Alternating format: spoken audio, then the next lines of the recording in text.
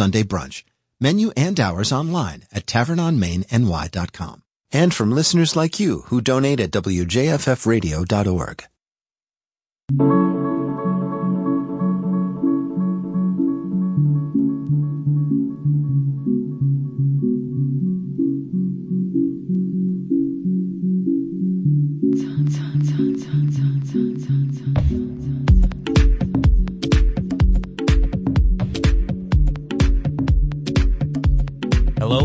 Hello, and welcome to the Local Edition.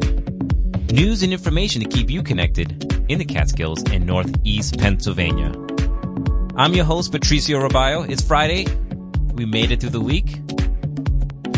Thank you so much for joining me on this Friday evening, whether you're driving in your car, cooking dinner, or having dinner. In the second half of the show, we'll be continuing with our Hispanic Heritage Month interviews. We'll be talking to NPR's host of Alt Latino, Viles Cantereras, and Anna Marie Sayer. But first, it's Friday on the Local Edition, and every other Friday we check in with the Times Union to see what's happening in the Hudson Valley.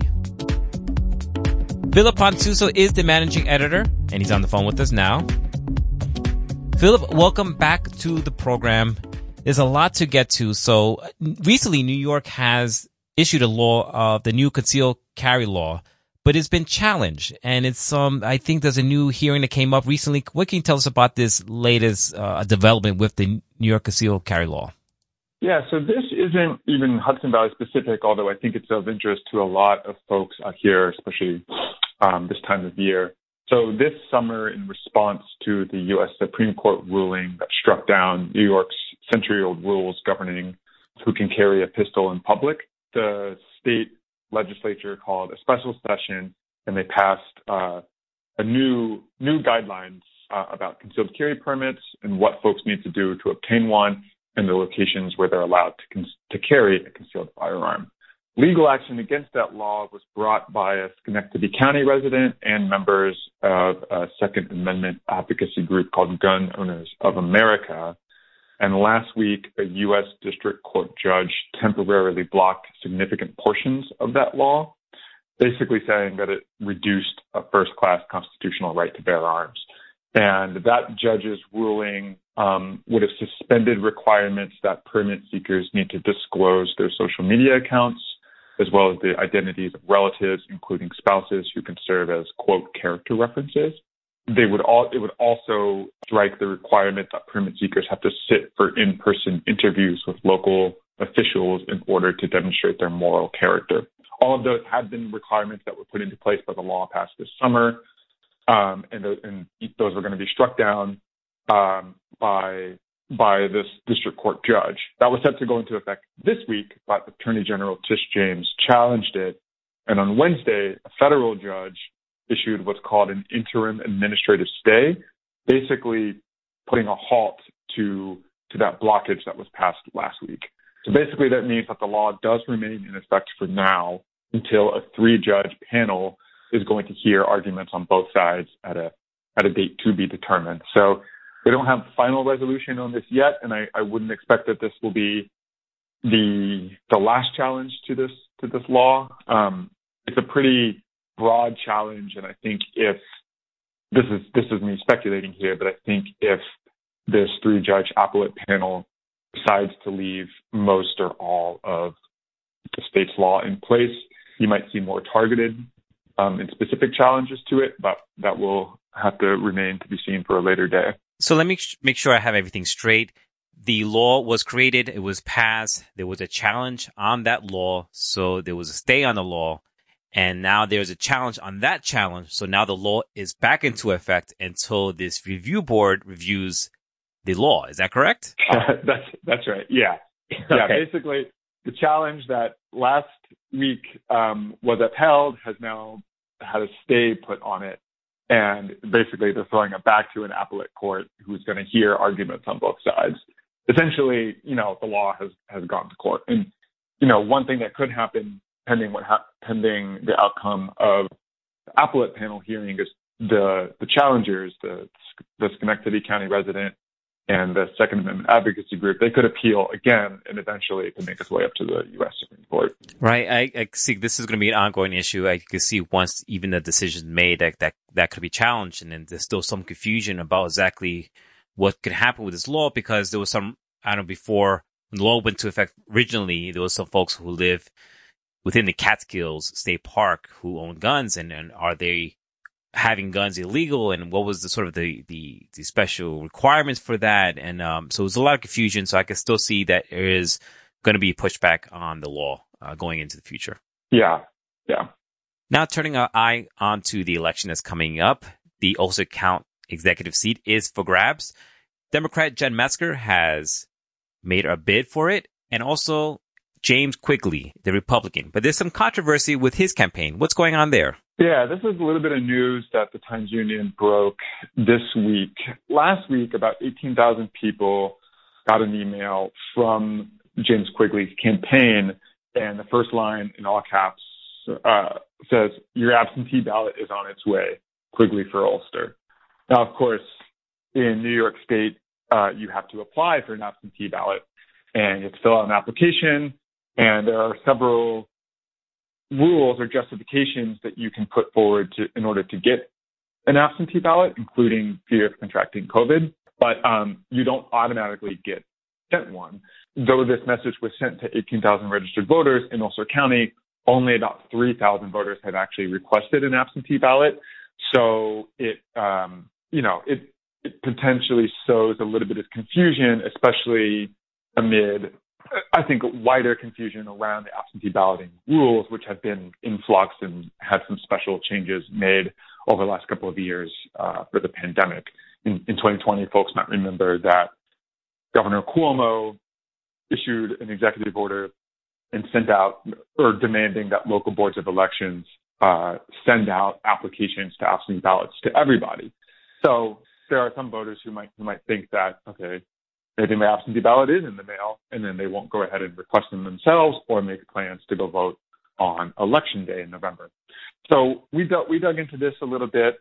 What had happened is that, and I talked to James Quigley about this, his campaign had received a list of voters who had requested absentee ballots from the Ulster County Board of Elections. And they had put together this email that was specifically meant to be targeted to those 3,000 or so voters. But somebody on his campaign staff sent it to the wrong database. They accidentally sent it to everybody who is registered to vote, whose email address is in their system. So they quickly realized the error, and about 15 minutes later, they sent a correction email. But a little bit of further reporting. And to be clear, I haven't talked to all 18,000 people who received the original email, but most of the people I did talk to who received the original email, the correction went into their spam because it was the second email in quick succession from a political campaign. And a lot of email servers just filter that out for spam. Among the recipients for whom the correction email went into spam was the Democratic Commissioner on the Ulster County Board of Elections, Ashley Dittus, who seemed, when I talked to her, a little bit annoyed that this had happened. She told me around a dozen or so voters who were confused about what was happening here, whether or not they did have an absentee ballot. And one other kind of twist in this story is that adding to that confusion was that the email, the original email, the sender was John Quigley, and it's a John at Ulster for Quigley, or Quigley for Ulster.com. John Quigley is James Quigley's, the candidate's son, but he also happens to be the Republican commissioner for the Ulster County Board of Elections. Wow. So a lot of people thought that, they were getting an email from a Board of Elections official about their absentee ballot. So we kind of weighed whether or not to even do the story, because I think it really was an honest mistake. But given how many people received the original email, 18,000 voters in the county is a sizable number of people who vote here. And given that it seems like a number of people who received the original email did not receive the follow-up, we thought it would be a little bit of a public service to actually clarify what happened here, have it all be on the record, talk to the candidate himself, give his explanation for what happened. And so that's why we published the story. Right. It's important information that the voters need to know, like this was a mistake, and you want them to go to the polls with the most accurate information. I do question, or I'm curious about, having the son of the candidate still as the commissioner, part of Board of Elections. I wonder if there was any kind of like special rules for him as far as him being related to one of the candidates. Yeah, well, I talked with Commissioner Dittis about this. She is the more senior official. Well, I mean, they're both the commissioners. Boards of elections have Republican and Democratic commissioners, but she's been in that position longer. And she told me that there's really no laws that actually deal with this specific situation of a candidate's family member working on a local board of election. But what they're doing here in Ulster County to avoid even the appearance of a conflict of interest is John Quigley, the BOE commissioner. He's not really going to be involved in any of he's not going to canvass absentee ballots as they come in, which will start happening toward the end of this month, in the beginning of November. And he's not going to be at any of the poll sites when those open for early voting on October 29th. So essentially just to avoid any kind of conflict of interest there, he's not really going to be actually participating in the counting of ballots. Yeah, again, I'm glad the Times Union is there to sort of clarify and make sure people have the correct information. We were talking to Philip Pontuso, managing editor for the Hudson Valley section of the Times Union, talking about the concealed carry gun law that's in New York, and also talking about the election in Ulster County for the executive county seat and about a wrong email that went out. Philip, thank you so much for talking to us on the Local Edition. We'll talk to you again in 2 weeks. Definitely.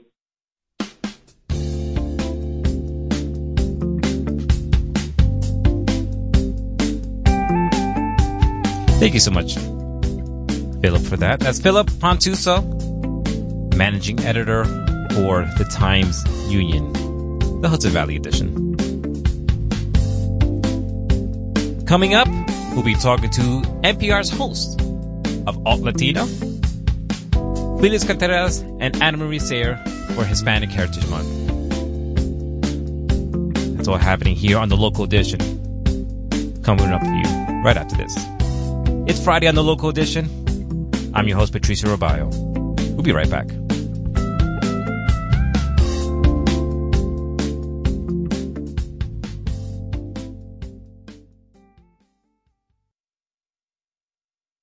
$435 House seats. Our democracy is in peril. 35 Senate seats. This is what's at stake. 36 governorships. Thank you, Michigan. Countless local positions. There's a lot at stake in the midterm elections this fall, and NPR News will be there, keeping you informed every step of the way. Stay up to date. Keep listening to this station for the midterm updates you need from NPR News. Your NPR station, Radio Catskill, keeping you connected. And I'm in a place in my life where I'm trying to get to a place of healing and reconciliation with the way my ancestors were treated and with the way that I'm treated when I go into a bus or when I go into a train, when I go into a store and they follow me because I'm brown. I'm angry at those things, but I'm also trying my best to reconciliate and heal from those things. Josue Rivas standing strong on Standing Rock. The Janice Adams Show, Saturday at noon.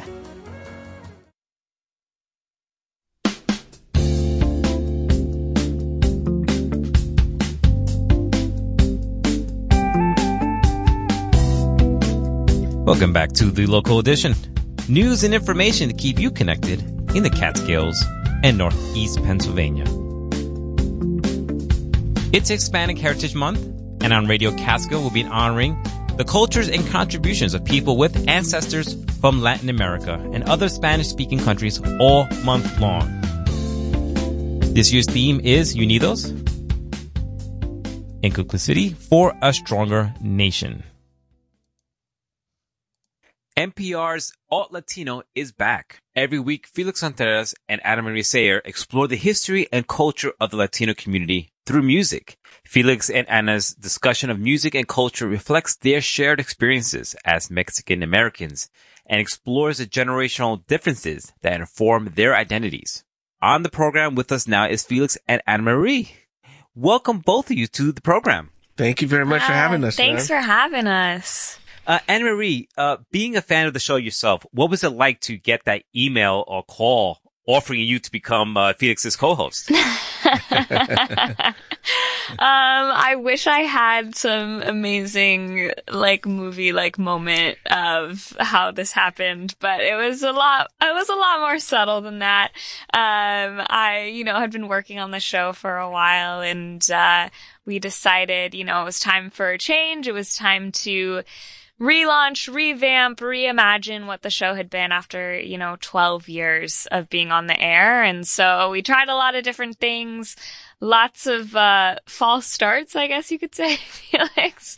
But ultimately, we tried out having me and Felix kind of just do our thing, which is on the daily basis debating each other about all different types of music and culture and who knows what else. And so we were like, let's just put it on the air. And that's kind of how it happened. And that's one of my favorite parts of the new format. It's discussions between you and Felix discussing the music and the artists. And, it feels like I'm sitting in a conversation between friends. Oh, man. Well, we're glad someone likes it.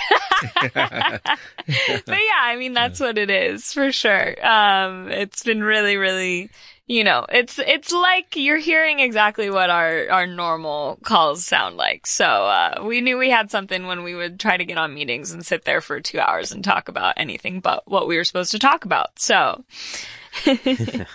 Felix, you've been steering the Alt Latino ship for over 12 years. So first of all, congratulations on that. Thank you. You've done it all. You've been everywhere. You've been exploring Latino music and bringing it to your audience. The show now has been revamped. And while you continue to explore that history and culture, now you do it through conversations. Can you talk more about this new format? Yeah, I think that one of the things that has always popped up whether I'm traveling to a different country or some music festivals and all that, it's basically we all love to talk about music, right? And whether with musicians, with people in the industry, with fans, with my friends, with my family, the conversation always almost inevitably turns to music. And so we just wanted to explore that a little bit more and have those kind of conversations with the artist. And then, as you mentioned, between Ana and I.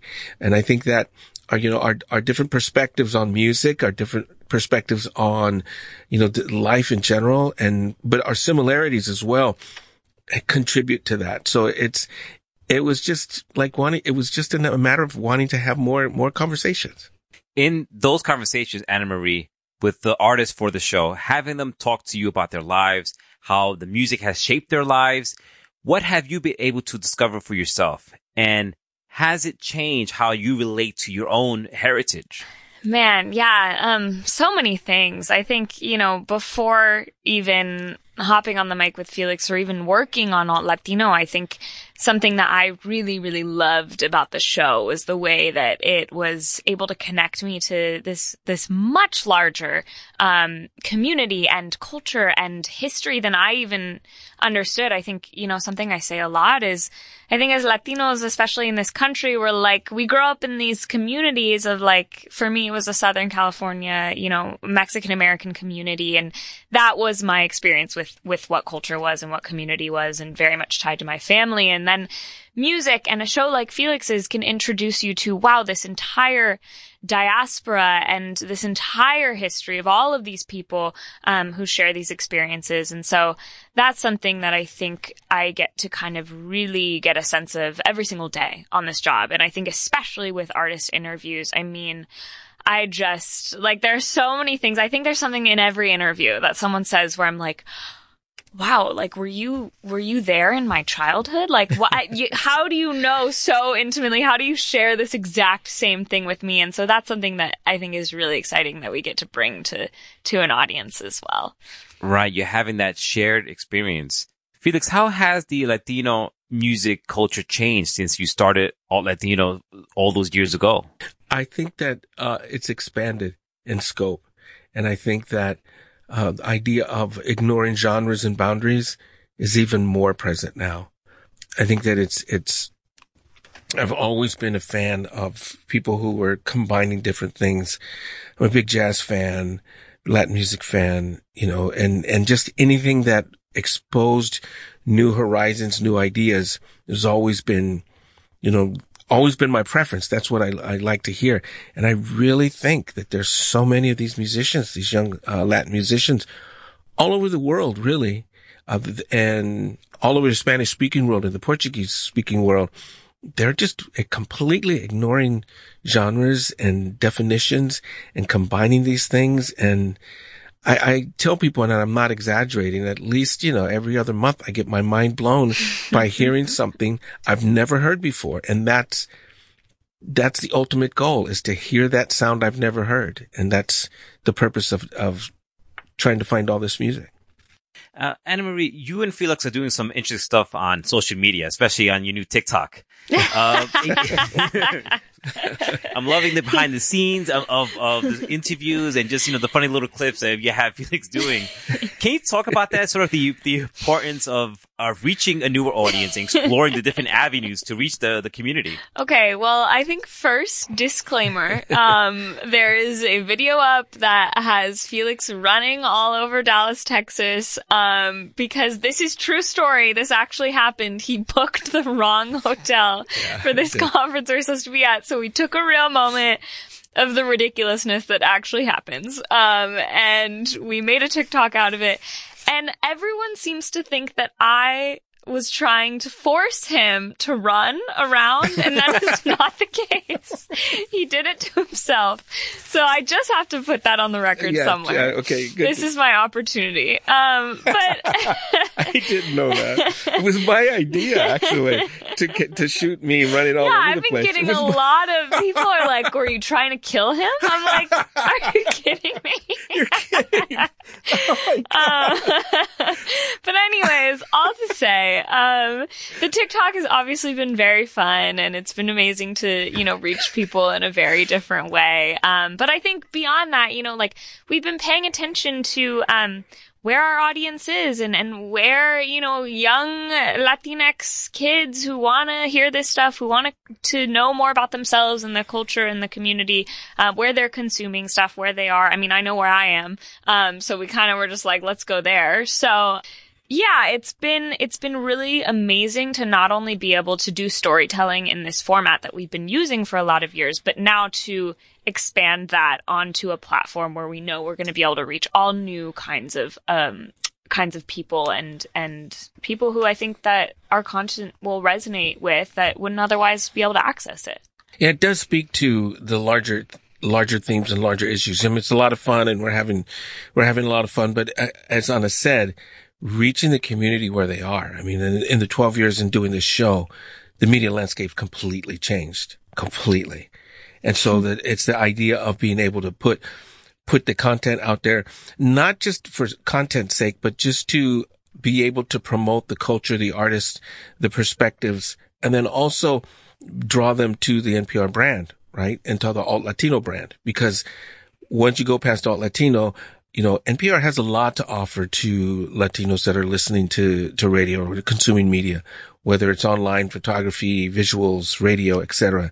So that's part of the, there's strategy behind all of this. In addition to the fun, we're having a lot of fun, but there is a strategy behind this. It's Latinx Hispanic Heritage Month, and this year's theme is Unidos, Inclusivity for a Stronger Nation. Anna Marie and Felix, how important is that now? How important is it in this time in the world to have a united Latino community? And how can music help unite? I feel like you just asked us, what is the ultimate thesis, purpose thing? I mean, that's everything for us, right? I think that's the whole goal.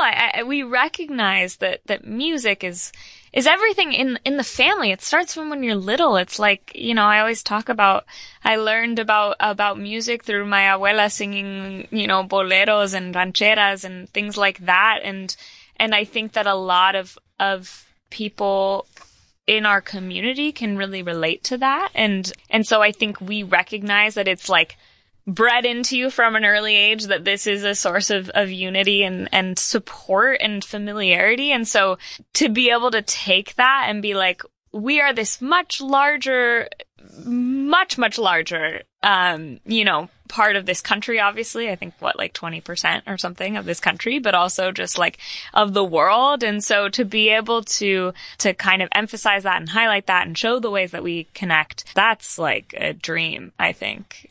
Yeah.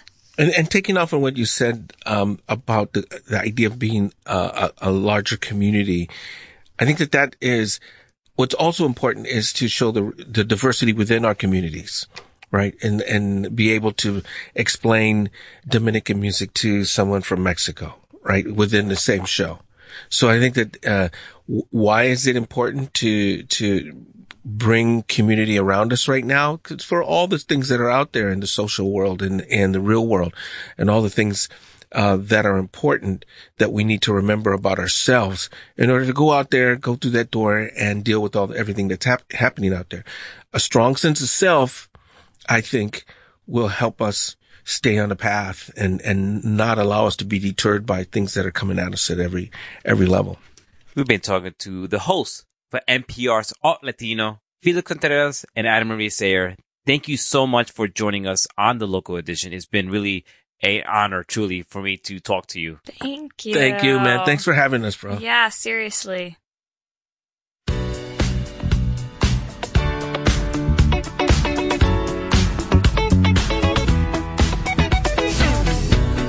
And that does it for the local edition. Thank you to my guests tonight. First up, we were talking to Philip Pantuso from the Times Union, letting us know about the carry conceal law and what's going on in the Ulster County executive race. And you were just listening to my interview with NPR hosts for Alt Latino, Felix Contreras and Ana Maria Sayer. Again, thank you so much to both of you for letting me talk to you, and it was truly an honor to speak to you. And Hispanic Heritage Month, we were honoring all month long. If you missed some of these interviews, you can look on our website. Check out WJFFradio.org.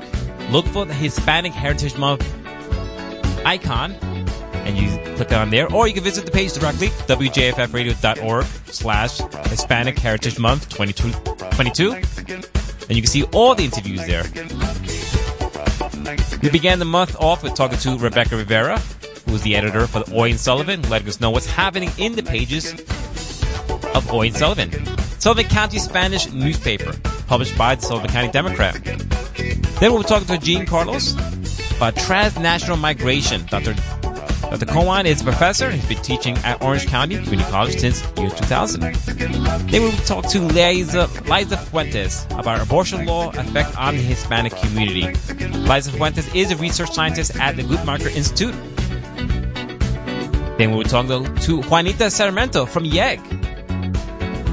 That's here locally, and like you just heard here, NPR's hosts from All Latino, Felix Contreras and Ana Maria Sayer.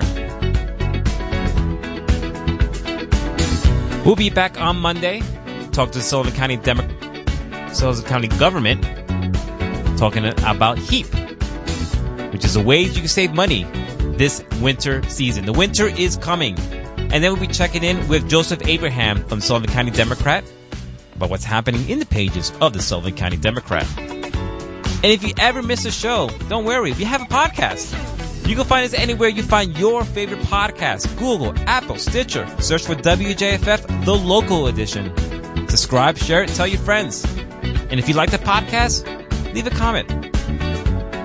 You can find us on social media. We're at WJFF Radio Catskill. We're on Facebook, Twitter, and Instagram. Soon, TikTok. We post every day, Monday to Friday at least, at 4 p.m. on Who's on the Show. You can also visit our website, WJFFradio/The Local Edition. You can find upcoming guests, see past guests, and you can listen to the show. How great is that? You've been listening to The Local Edition. I've been your host, Patricio Robayo. Have a good night, Lucy. Coming up for you is the mixtape. This is Radio Catskill, your NPR station. WJFF Jeffersonville, W233AH Monticello. Thank you everyone for joining us on your Friday evening. Stay safe. Have a great weekend. Coming up for you is the mixtape.